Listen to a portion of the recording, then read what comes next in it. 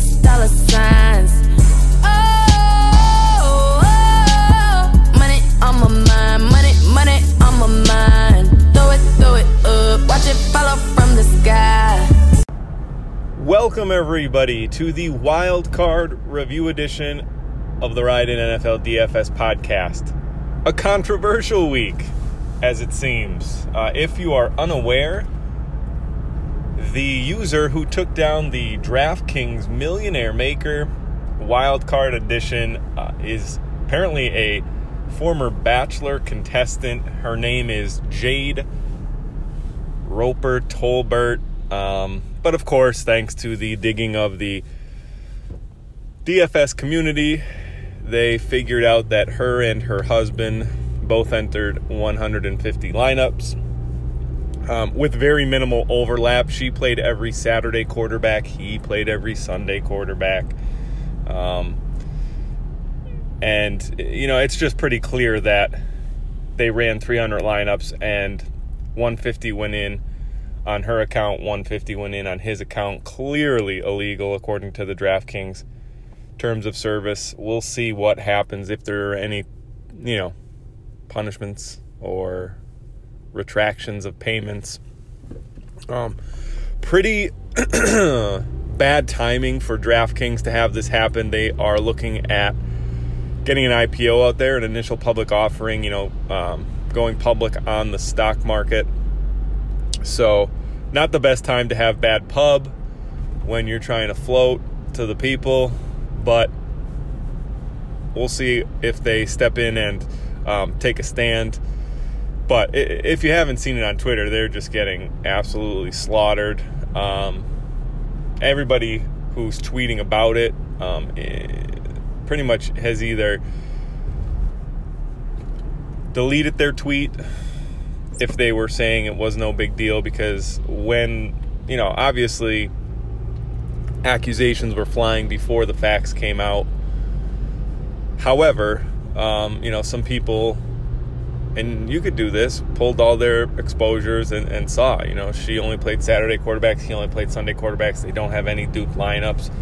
It's just, actually, I'm incorrect about that. They have a duped lineup, but it was because the husband put in the same lineup twice. It's just, not to ramble on about it, but you never want to see that. You never want to see collusion and cheating when 99% of the people in the DFS industry are, playing straight-laced and, adhering to all the terms of service and the rules. So we'll see what happens. Just kind of funny if you go on Twitter and search her name. DraftKings tweeted at her will you accept this rose? She retweeted it and said she would accept this rose, and it's all been deleted because obviously, when delete life happens on your Twitter, that means you're pretty sure something went awry. And when that all came out about the no overlap in their 300 lineups, you just can't do that. Team building strictly against the rules. Okay, as for the content, those two clowns have nothing to do with why I did not have a very good DFS week. Basically, the reason that I did not have a very good DFS week was because I was way underweight on Adam Thielen and DK Metcalf, and those were the two keys to unlocking the slate pretty much. So just game by game, let's do things I got right, things I got wrong, and how we can leverage the field next week. I feel like I was pretty spot on about the Bills and the Texans being a game that you wanted to stack because there was going to be low exposure. Both Allen and Watson were in the 15% range as far as quarterbacks were concerned. And both of them were the two quarterbacks that you needed to win the DFS slate. Allen went for 27, Watson went for 29, and they were by far the top two quarterbacks on the slate. I even mentioned that the Texans, allow a ton of receptions to running backs, so you should get Devin Singletary in there. Not that he caught a ton of passes, but the Allen to Singletary stack, scooping up all of the Bills' offensive exposure, was a smart play as well. Here's the crux of the matter. within the slate, if you clicked on a receiver in either game, you were a loser.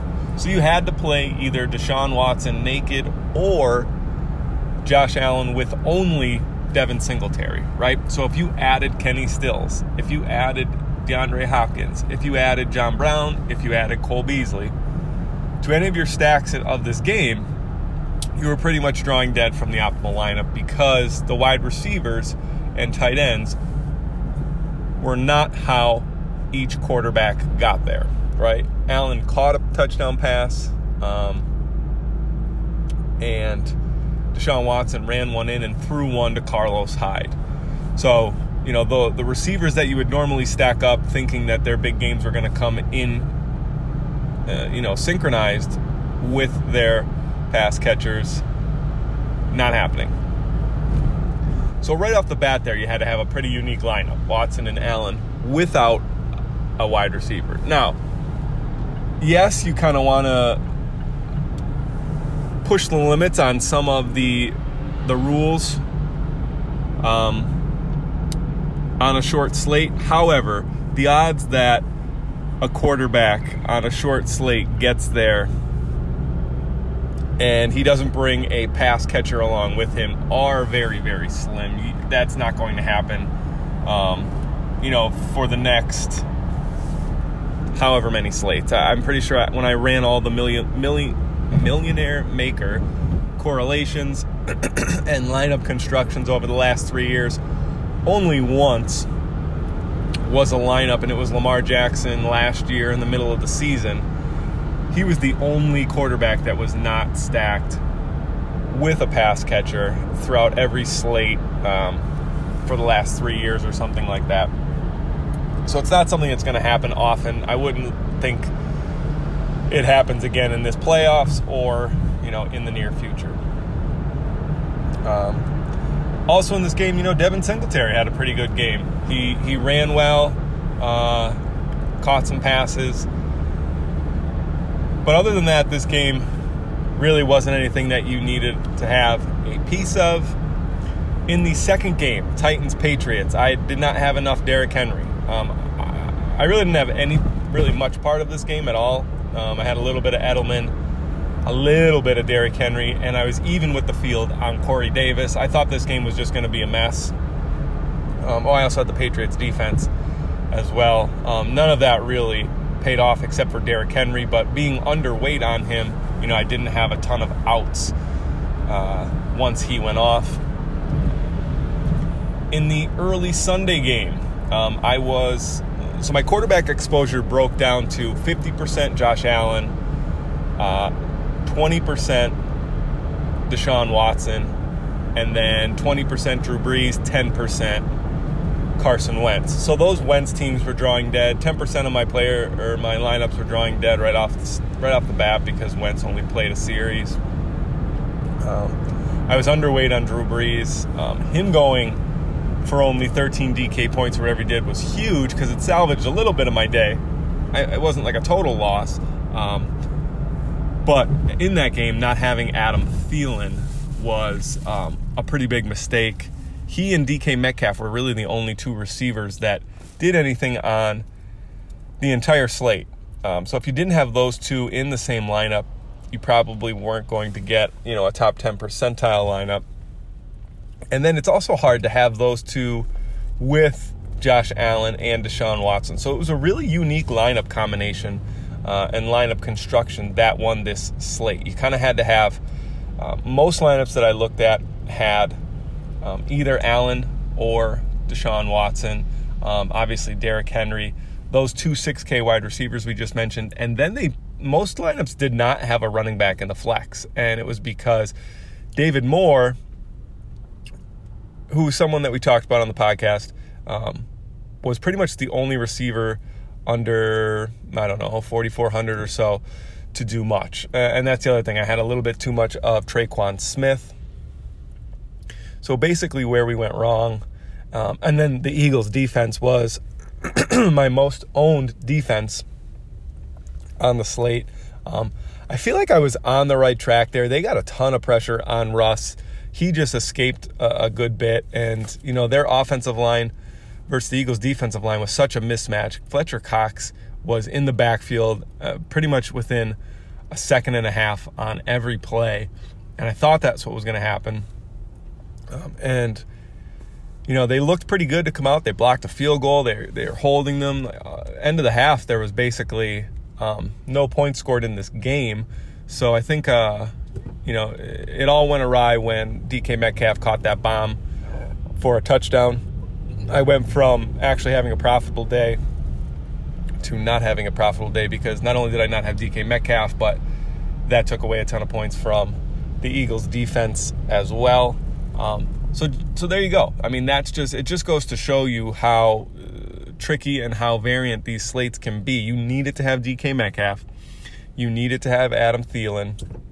And you basically needed to have one of Josh Allen or Deshaun Watson. So on a normal slate, on an 11 to 15 game slate, these receivers that are going for 20 DK points, 23 DK points, aren't going to break the slate. There's going to be lots of receivers going for 20 DK points. There's going to be lots of running backs going for 20, 30 DK points. So there's combinations that you can have that aren't going to lock you out if you didn't click on one or two players. On these short slates, only 4 games, 8 teams. You're pretty much going to need certain players to have a GPP winning lineup. So that is why I like to tell you not to play too many cash games, because if you didn't have DK Metcalf in cash, you just weren't cashing most likely, or Adam Thielen, I guess. If you had Drew Brees, you might have survived because the field was overweight on him in cash games. But really, there's just less room for error on these short slates. So I played all GPP this week, unsuccessfully, of course.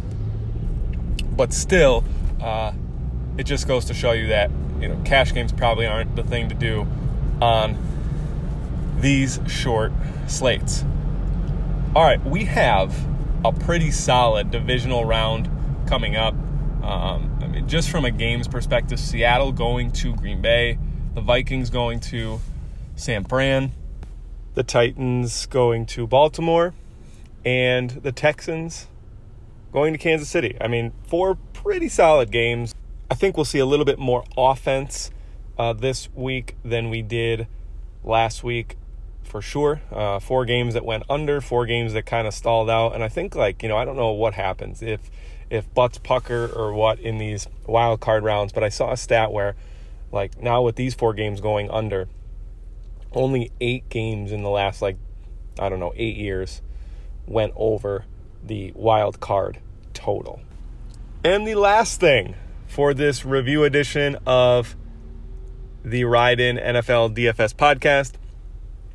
Unfortunately, FF Cheesehead never contacted me about being announced the winner of the Office pint glass. Feel bad, but one of the conditions was that you had to hear your name mentioned on this podcast and let me know that. So unfortunately, he does not win the Office pint glass, which was announced about a week ago. The winner of the Office pint glass. I went back in and hit, regenerate again or whatever, and it popped up the Miles Miller. I already forgot.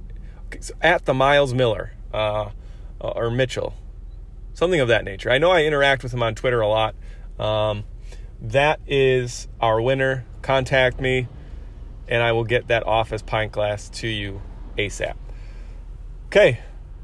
Wednesday or Thursday, keep your eyes peeled for the divisional round of the Ride In NFL DFS podcast. Have a good week, everyone.